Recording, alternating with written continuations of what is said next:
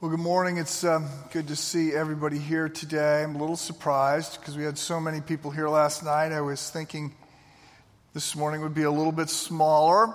And we're unplugged today. I'm not preaching by video at the other campuses. Garth is preaching at Crossroads and Dan at Highland Park and Siler at the O1. And so all the same sermon, but I sort of thought I could do something a little bit different. So I'm going into full professor mode today. I thought I could get away with it this morning, and what I want to do, what my hope is to communicate that there is a plan, and this plan, though it is slow in unfolding, clearly demonstrates that God has everything under control, and it may not always feel like it, and it may not feel like it in your life, but I think when we get the plan, when we see the plan as it is unfolding, there's a sense of confidence that comes with that and a sense of assurance of God's love and that this is going to work out, that this is going to play out in good ways.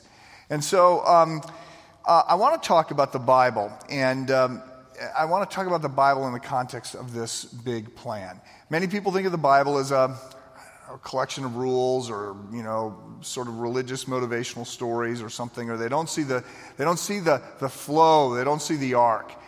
And this is not a small thing because we're supposed to see the arc. The arc is big and it's important and it changes things. In John chapter 5, Jesus is sort of going toe-to-toe with the Pharisees.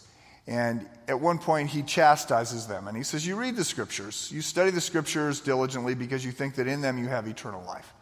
But the scriptures point to me. That's what Jesus says. Now, in the context of the scriptures then, right, in the first century, at the time of Christ, the scriptures mean the Old Testament. There's no New Testament at this point. So he's talking about the Old Testament, the Hebrew Bible, the Old Covenant. And he says, you study the scriptures, right, because you think that in them you have eternal life. Okay, that's great. But the scriptures, the Old Testament, points to me, and you're missing that. And then later, after his death and resurrection, he's famously on the road to Emmaus, and he bumps into a couple of his followers. They don't recognize him at first. Not entirely certain why not, but they don't recognize him at first, and they're discouraged, they're despondent, and he asks why, and they go, oh my goodness, haven't you heard? Are you the only one that doesn't know, right? There was this guy, and we thought for sure he was the one, and the Romans put him down, and it's all hope is lost. And then he says to them, right, you foolish people, right? When are you going to clue in? You are so slow to believe all that the prophets have written. Did not the Messiah have to suffer this thing and then enter his glory? And beginning with Moses and the prophets, okay, which is code for the Bible, the Hebrew scriptures, the Old Testament. Beginning with Moses and the prophets, he explained what was said in all the scriptures concerning himself. There is a plan. There is the Old Testament. Once you get it, it's like it's got a series of big neon signs pointing to Jesus. And once they come into focus, right, it's like moving out of black and white into color. Or when I was recovering the early months after my stroke, I had double vision and I couldn't see depth. And so I had these challenges, and I had these 2 plastic cards that I was supposed to hold up and look cross-eyed through them. And for hours, I did this for hours and hours and hours, trying to get my eyes to correct themselves and work together. And it didn't work, and it didn't work, and it didn't work. And I keep going to see this neuro-optometrist. And then all of a sudden one day, it worked. And I was like, I can see it. It changes everything. Right? Once that came back in. And so I want you to have that experience of going, oh my goodness, this whole thing is about Jesus. It is pointing to him. And so the backdrop for this is this series piece. As Anson's already noted, we're looking at names or titles for Jesus that correspond with these letters. So Prince of Peace out of Isaiah 9. Eternal life is the letter E. That comes out of 1 John 1. And then now it's Alpha and Omega. And Alpha and Omega is a title of Jesus that shows up 3 times, all in the book of Revelation. Revelation 1, 21, and 22. And it means essentially from A to Z. right? Alpha to omega means alpha is the first letter of the Greek alphabet, omega is the last letter. So this is like from aardvark to zebra, right? And everything in between. That's the reference here that's being given. Jesus is the beginning and the end, and he's everything in between. With the letters of the alphabet, you can form any word, you can form anything. And so there's this big comprehensive statement being made about Jesus. He is the Alpha and the Omega. And so I want you to see this. I want you to see how Jesus is the beginning and the end and how he fits into the Old Testament. Because it gives reassurance of the plan, and it reminds us, or it points out to us, the lengths God has gone because of his love for us, because of his love for you, the lengths God has gone to rescue and redeem us. Now, in order to understand this, we have to understand what the Bible is. And there are different ways that we could talk about this book, different ways we could think about it. Obviously, first of all, we can just say it's a book. The Greek word biblios, is from which we get our word Bible, is the word book, or it's plural. So this is a collection of books. And when I point that out, I always say, look, if it's not just a book, it's the book. If ever a book was the book, this book is that book, right? So more translations of the Bible, more copies of the Bible than any other book, not a close second. More translation languages that this is printed in than any other book, not a close second. More books have been written about this book than have been written about any other book, right? This book is the book. So we could say that it's the book. We could also say that it's the Word of God. That's how it describes itself. Hebrews chapter 4, 2 Timothy 3:16, it talks about being inspired by God. So it is the Word of God. We could also talk about it being God's special revelation to us. So what we know about God, we know because he has chosen to reveal it to us, and he's done that in two ways: general and special, or natural revelation and supernatural revelation. So there's a bunch of things we can know about God because of creation, because we look at the stars of the sky, because he's written some things on our heart. There's general information that is available to everybody. There are things that you can tell about the Creator by looking at creation. That's general revelation of God. There's also special revelation of God. There's beyond natural or supernatural information that has been revealed. The principal way that God has revealed himself to us is through his Son, Jesus Christ. So in the beginning of Hebrews, they say, the Son is the exact representation of the Father. He's the radiance of God's glory, right? If you want to know what God the Father looks like, you look at God the Son. Additionally, we have the Word of God. So we have this book that is God's communication to us. It's special information, supernaturally delivered to us. Okay? We could also talk about this book as being a story. Okay, so it's the story of the Jews, pretty much from page 12, from Genesis 12 all the way through the book of Acts. Middle of the book of Acts. It's a Jewish story. And so it's the story of the Jews. But we could then additionally, and for our purposes today, in light of the Alpha and Omega, I want to say that the Bible is the story of God's efforts to rescue and redeem us.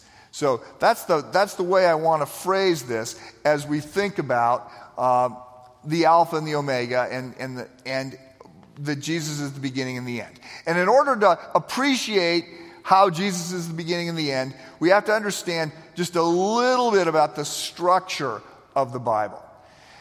So, as you know, there's two sections. There's the Old Covenant, the Old Testament, and there's the New Testament. So the Old Covenant, the Hebrew Bible, 39 books that further divide into three categories. There's the law. This is sometimes called the Torah. This is the Pentateuch, the books written by Moses, first 5 books of the Bible: Genesis, Exodus, Leviticus, Numbers, Deuteronomy. So there's those books. Then there's additionally there are the prophets. This makes up most of the Old Testament. And the prophets divide in a couple different ways, major and minor, depending upon how long they are, what time they prophesied, who they were prophesying to.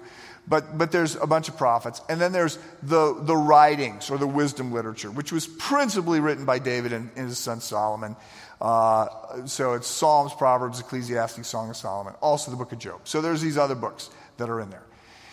So we have the Old Covenant. We also have the New Testament, or the New Covenant. And the New Testament is 27 books that were written about Jesus. So they open with 4 Gospels, which are biographies, sort of, not really, because they do a bad job of telling us much about Jesus. They're really short, and they really focus on the end of his life. So they really focus on the last week of his life, because they're a big arrow pointing at the fact that Jesus died in our place, and trying to pull everything together. So we got 4 biographies, 4 Gospels, Matthew, Mark, Luke, and John. And then we've got the book of Acts. And the book of Acts tells us the rest of the sort of the chronology of things in the first century. It gives us the first 30 years after Christ's death, resurrection, and ascension. It tells us how the story of his followers sort of spread like a raging fire that goes in every direction. All these people saying, he is the one he claimed to be. He is the Messiah. The Messiah has come. His name is Jesus. He rose from the dead. Here's how it all fits together. So then additionally, the New Testament has got a bunch of letters. These letters were written during the time of the book of Acts. The book of Acts goes, again, for 30 years, right up until about 70 AD. So most of the letters fit in that time frame. Not all of them, but they were written by Paul and James and John and Peter. And they're letters to churches, many of them. So Romans and 1st and 2nd Corinthians and Galatians, Ephesians, Philippians, Colossians are all letters written to churches. And then there's some letters written to people like Timothy, 1st and 2nd Timothy, Titus. There's these letters. So we have these 2 sections of the Bible. Now, there's other ways that people will divide the Bible. Some divide it according to covenants. So they look at the different sort of agreements that God has with us, formed through various people. So Adam and Noah and Abraham and Moses and David. So there's these different arrangements, different agreements. So you can look at the covenants. You can look at topics. You can look at names of God. There's a lifetime of study in the Bible. It can be divided up in a variety of different ways. For our purposes, again, I want you to see this structure as something that is crafted in large part to help us see God's unfolding efforts to rescue and redeem us. And this is where I go to the whiteboard. I have talked about this in the past, so I'm going to move relatively quickly. But when I talk about the Bible and its structure, I generally suggest you think of it as a play that you're going to go see, right? And it's a play that has 2 acts. Act 1 is the Old Covenant. Act 2 is the New Covenant. There's a 400-year intermission in between, so plenty of time to get up, get something to eat, go to the bathroom, but there's this intermission. Now, as with any good story, what you are initially looking at is what's the tension that needs to be resolved? Why would I keep reading this? Why would I go to this play? What am I waiting to see happen? Okay? So it's usually good, then something bad happens, and then you read the rest of the story to figure out, does it get resolved? How does it get resolved? So when you go to a play, sometimes at the very beginning, early on, something bad happens. I want to suggest that if you were going to see the Bible as a play, you would be told that something bad had happened. Okay, because Genesis 1 through 11 is sort of the introduction. And I think that you would read about this in the little playbill that you're given when you walk in, who's playing the part of Moses is this, and so-and-so the understudy is stepping in for Abraham. And you look at that, and there's always a little paragraph or 2 that says, this is where the play starts. Okay, this is what's happened before the curtain goes up on Act 1, Scene 1. So what we would get there at that point is we would be told that an all-powerful, loving, holy, good God has created a world, spoke it into existence. And it was good and it was wonderful, and it's sort of the crescendo of his creative activity. He has created people, humankind, male and female, in his image, and invested them with authority over this creation. And all is good until it's not. There is a rebellion. There is an insurrection. And the result of the insurrection is that humanity has been cut off from God. As a matter of fact, humanity has been cursed by God. And so we read about this in Genesis chapter 3. And it's bad news, right? Multiply to women, he says, multiply your pain in childbirth. To men, he says, you're going to struggle. You're going to work hard. You're going to sweat and toil because the ground is going to be difficult giving up food. You're going to work hard. Your work is cursed. So this happens early on. The good news is there is a promise that is given in Genesis 3. God gives this curse, but in the context of giving the curse, he says, one day I will send someone who is going to fix this. One day I am going to send someone who is going to make things right, who's going to defeat evil.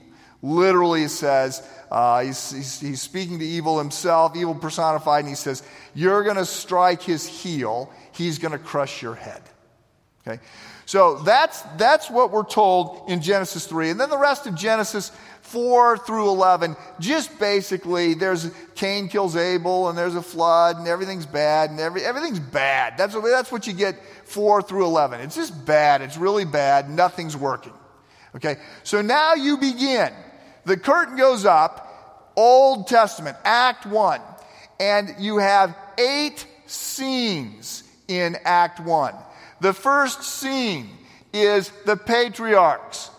So we see, when the curtain goes up, we see this man, a shepherd, a semi-nomadic shepherd wandering around the Fertile Crescent. We don't know anything about him, but God speaks to him and he says, Abram, here's a deal.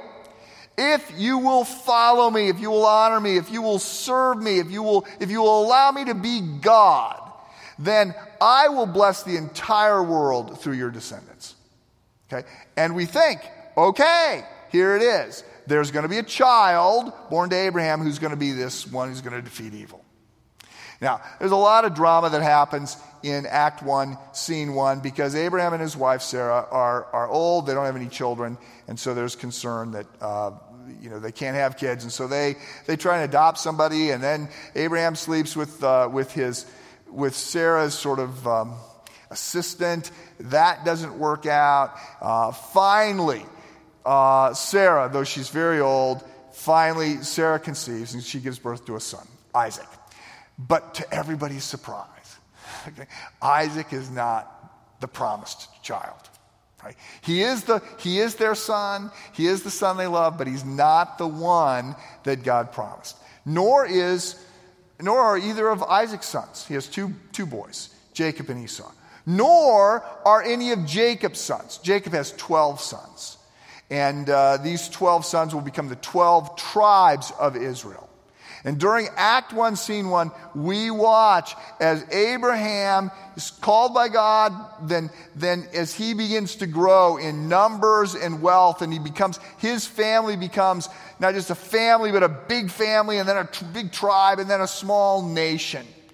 And everything is going well for Abraham and his descendants. There's a famine in the land, but they go to Egypt and they're fine there. And when Act 1, Scene 1 ends, everything is going fine. Then we go to Scene 2, which is Exodus. And in Exodus, it opens by telling us that things have gone south. Okay, so a Pharaoh arose that knew not Joseph. They were going well at the end of Scene 1. Now they're in slavery. And they're frustrated and they're crying out to God. Eventually God sends Moses. He calls up Moses and sends Moses to lead the Jews back out of Egypt and to lead them towards the promised land. Now, a lot of drama here. There's 10 plagues. There's all kinds of things going on. Parting, they got to make an escape through the Red Sea, and so there's drama. But we come away in scene 2 beginning to understand how much God is willing to do to keep these people alive. Right? They are the promised bloodline. He's got to keep them alive because it's through them that he's going to give the blessing to the entire world. We also learn some things about God because God reveals his name to God. There's all kinds of titles for God. We got them here in banners around the balcony. But God has one name. He has lots of titles, but he has one name, and he reveals his name to Moses. I am Yahweh. I am who I am. I will be who I will be. And so we get the law in scene 2. So at Mount Sinai, after they go through the Red Sea, they go to the mountain, and God takes this nation, probably 2 million slaves, and he gives them a law. And this law reveals how life works, and it reveals some things about God's character. And it also is in place because he needs them to function as a healthy society, so they're going to survive long enough, again, to provide this Messiah. So then, scene 3, we have the conquest. So they wander around. They don't do what they're supposed to do. They don't go into the promised land as God directs them. And so for 40 years they wander around in the desert. And then Moses dies, and Joshua, his understudy, steps up. Joshua leads them across the River Jordan. They go into the promised land. Then we have scene 4, which is Judges, and Judges is it's this weird little period where they've taken over the promised land, but they haven't taken all of it, and there's these 12 tribes. They're living as sort of just a loose affiliation. Every so often they come together to fight a common enemy. The judges would unite them. They were not legal people, they were military leaders, and occasionally they would pull people together. And the refrain in the book of Judges, though, is that everyone does what's right in his own eyes. Okay, they're not following God. They're not a particularly exemplary group of people. And we suddenly find ourselves going, well, wait a minute. Where's this promised one? Right? I mean, how long are we going to go on here? This is, why are we reading this story? There's drama and intrigue, but we don't seem to be any closer to anything. So then we have scene 5, which is the United Kingdom. So the Jews announced to God through their prophet Nathan that they want a king. And Nathan says, you have a king, your king is God. They go, no, we want a king we can see. And Nathan says, no, you don't. A king is going to tax you. He's going to recruit your young men to be in the military. You don't want a king, trust me. They go, we want a king. And so God says, we're going to give them a king. He gives them exactly what they ask for. Tall, dark, and handsome, a guy named Saul. Saul is a disaster. He's a failure. It doesn't work. Then David steps onto the scene. And under David, he pulls together everything. David does amazing things, right? He's a warrior, he's a statesman, he's a poet, he's a musician, he defeats Goliath, he does all of these things, this charmed life. He unifies these 12 disparate tribes into a nation. He defeats their enemies, he pushes out their borders, he fills their treasury, he does virtually everything. Now, he's a deeply flawed guy, and towards the end of his life, this becomes more obvious. He gets in trouble because of sleeping with a woman that's not his wife, and this leads him to have somebody killed, and bad things happen. And if David were alive today, clearly his family would have a reality TV show, and it would be more scandalous than the Kardashians because it's just bizarre things happen. But David pulls it together. He hands over to his son Solomon a kingdom that's big on the outside, and it starts now to look like, yes, we are God's people. The plan is going to come together, right? And Solomon uses the money that David has set aside to build this big temple, and Solomon, everything seems to be going well, except it's actually crumbling on the inside. And when Solomon dies, we move into what's called the divided kingdom. And the 12 tribes split. And we have the northern 10 tribes, which retain the name Israel. And then we have the southern 2 tribes, which it goes by the name of Judah. Judah has Jerusalem. Judah has the temple. Judah has what's necessary for the people to follow God. The northern 10 tribes, the leaders here do not want the people going to Jerusalem. So they build other altars and things begin to unravel. This is where the prophets, this is where Elisha and Elijah are going to factor in. This is where Amos and Hosea and Joel, these are prophets that are going to be saying to Israel at this point, you've got to get back to God or it's going to be over for you quickly. They don't listen. And in 722 BC, they are captured by the Assyrians, and we don't hear from them again, except occasionally the National Enquirer announces that they've been found in some airport terminal, wandering around, whatever. But there's 10 lost tribes of Israel. There are 2 southern tribes. They have some good kings and some bad kings. They have a different set of prophets. Isaiah and Jeremiah, Obadiah and Micah are going to be talking to them. They sort of run spiritually hot and cold.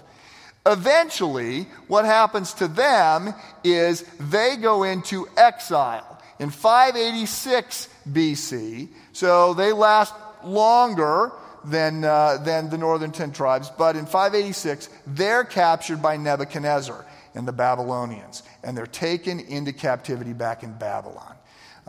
So they're going to spend 70 years in captivity in Babylon. And this is where the books of Ezekiel and Daniel are going to factor in. And during those 70 years, the prophets will continue to speak to the people, and he will continue to promise them that this person is coming. Right? He has not forgotten what he said he was going to do. And this person is going to show up. So there's 70 years in exile, and then they return.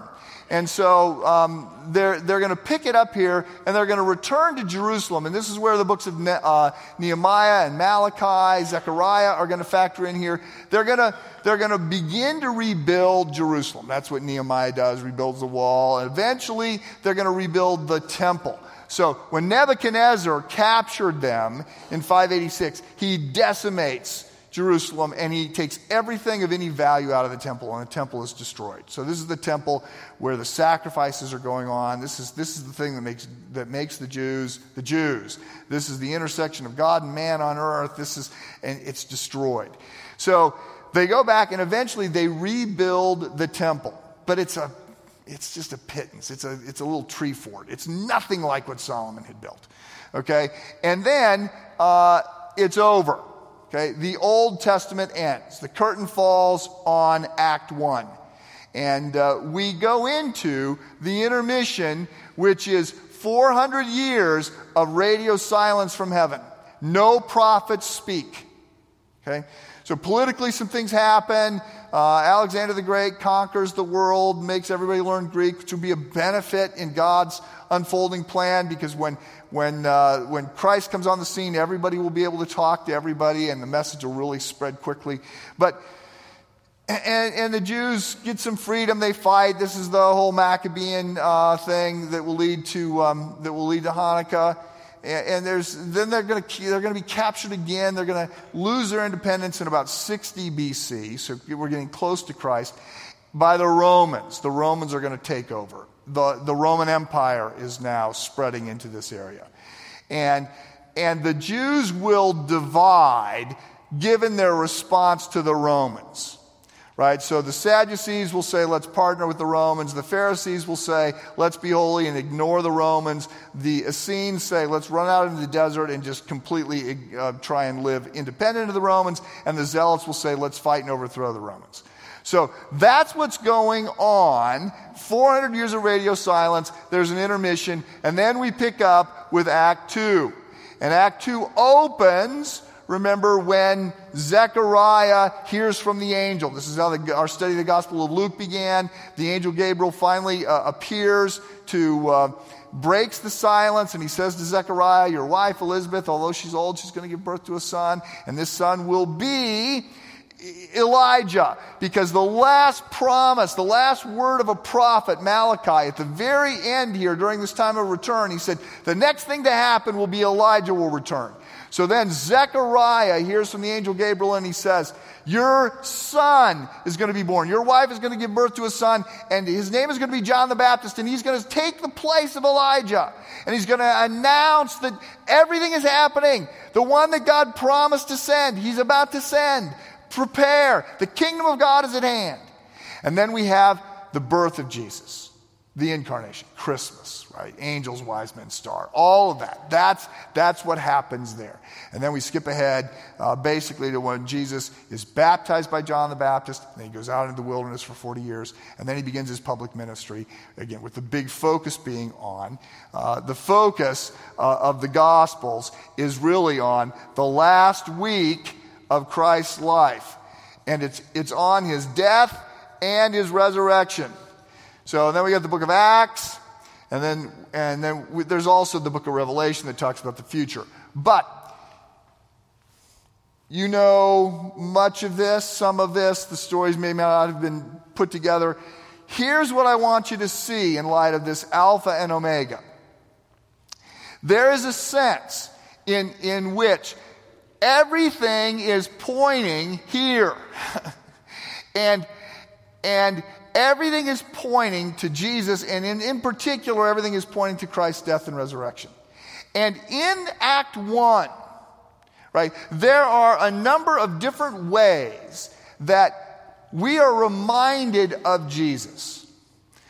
So there are three things that you've got to be reading with your eyes open for. The first are prophecies. So there are a number of prophecies that are made by the prophets that are stated here, because the prophets are all this period, the prophets continue to speak to the people for God. And these promises about a Messiah continue to get restated and restated and restated. Now, one of the purposes of prophecies is to confirm the messenger. So there's a number of prophecies that happen in the Old Testament that are not about the Messiah. There's just a prophet, and the way I can prove that I'm a prophet is I make a prediction of something that's going to happen, and then it happens. So it's like, look, I'm not speaking for myself, I'm speaking for God. Here's proof. I'm going to tell you what's going to happen, and then it happens. So there's a category of these prophecies that are given about the Messiah. The first one comes all the way back here, right? Genesis 3, that's the one that we've been looking at. That's the promise that drives this whole thing. How is this going to get resolved? But the prophecy that is made in Genesis 3 is the way this gets stated. God says to evil, right? The seed of woman is going to crush your head. And the Hebrew construction there is really weird because the word is sperm. So the sperm of woman is going to crush your head. You go, whoa, what, this is, we're failing biology 101. Okay, and this is the way it is generally with prophecies. It's not like you get them going forward. You just get them once they've been confirmed. Once the virgin birth comes along, you go, oh, now I get it. The sperm of woman, the seed of woman. So we've got this prophecy here, and then there's a number of prophecies. If you were at Lessons and Carols last night, you heard Anson say that, there's by some counts 300 plus prophecies about the Messiah. So they happen in a variety of contexts. Some of them are Christmas prophecies, right? So Micah 5, right? It says, unto you Bethlehem, right? Though you are the least, because Bethlehem's a know-nothing village. Nobody wanted to be from Bethlehem. Though you are least, you will give birth to a king who is from Ancient of Days. Right? And then we've also got the Isaiah passage, Isaiah 7, about a virgin will be born. The virgin will give birth, right? And some people say, virgin in the Old Testament, it just means young woman. No, it doesn't. It can mean that one time it means that. The majority of cases, it doesn't mean that. And that would hardly be a prophecy. Here's how you know God's finally going to do something. A young woman will have a child. Okay, well, that doesn't, young women have children all the time, right? How would that be special? Right? No, so the virgin will conceive. And so there are these prophecies. There are other kinds of prophecies other than Christmas prophecies about the Messiah. Isaiah 53 describes his death by crucifixion, hundreds of years before anybody's being crucified. Right? So we have these prophecies being made that help us understand who the Messiah is and what he's going to look like. A second thing that is happening up here is we have what's called theophanies. So theos is the Greek word for God. Phaneo means appear. We have appearances of God. And in particular, we have some what we call Christophanies. So the Christophanies are appearances of Jesus in the Old Testament, in his pre-incarnate state. Right? So the claim here, and the word, the description that's used in the Old Testament is angel of the Lord. So an angel of the Lord will appear, for instance, to Hagar. She's the maidservant of Sarah, and she gets pregnant by Abraham, and then Sarah decides she doesn't like this. She drives Hagar out of the camp. Hagar's out in the desert. She thinks she's going to die, and an angel of the Lord appears. Well, later, the angel of the Lord will accept worship, which other angels will not do. Right? And it's the angel of Yahweh is the way this gets phrased. So we say, okay, this appears to be Jesus in his pre-incarnate state. The angel of the Lord will appear to Abraham and Sarah, along with a couple other angels, and will say, you're going to give birth to a son. The angel of the Lord will wrestle with Jacob in Genesis 32, right? The angel of the Lord will appear to Joshua in Joshua 5. There are these times, there are these moments when Jesus makes an appearance in his pre-incarnate state. So we have prophecies pointing to Jesus, we have theophanies pointing to Jesus, and then additionally we just have these foreshadowing events and activities that point to Jesus. Right? So there are these things that just get our attention. For instance, the sacrifices. Right? I mean, the whole sacrificial system is pointing ahead to Jesus. An innocent third party needs to die so the guilty people can go free. Well, who does that make me think of? Right?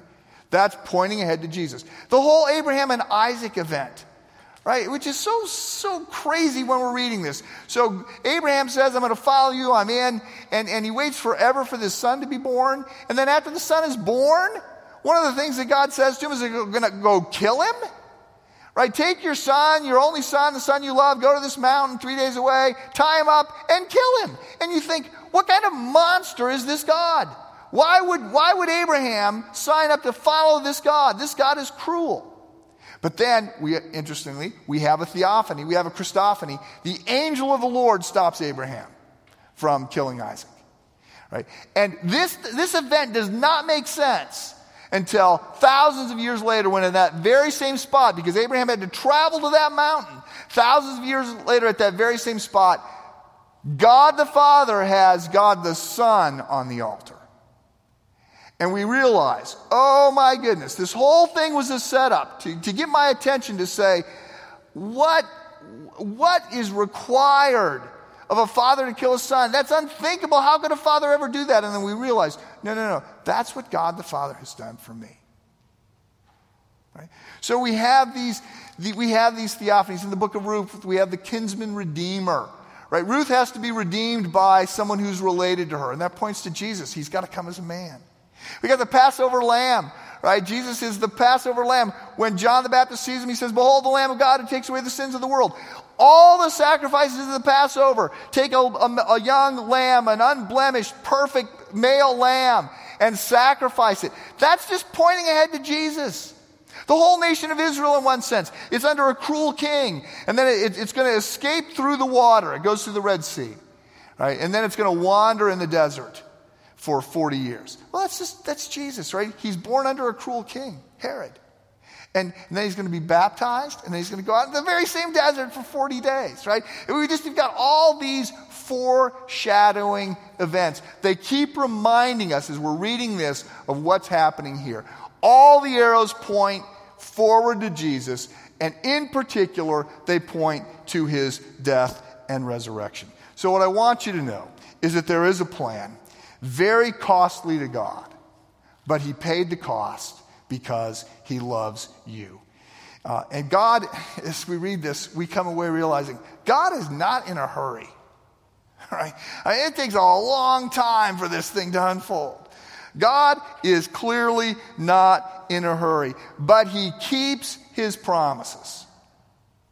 And we can be certain that even when it looks, as it so often does through all of this, like it's not going to work out, right? Clearly God has forgotten his promises. Clearly there was a left turn. Clearly something has gone awry. No, it's all under control. God has a plan. And Jesus is the Alpha and the Omega. He shows up back here in Genesis 3. He shows up in Genesis 1 in the plural pronouns that are used to describe God. And then he shows up in the very last chapter of Revelation. Revelation chapter 22. Jesus, this is in the epilogue. Look, I am coming soon. My reward is with me, and I will give to everyone according to what they have done. I am the Alpha and the Omega, the first and the last, the beginning and the end. Let me pray for us.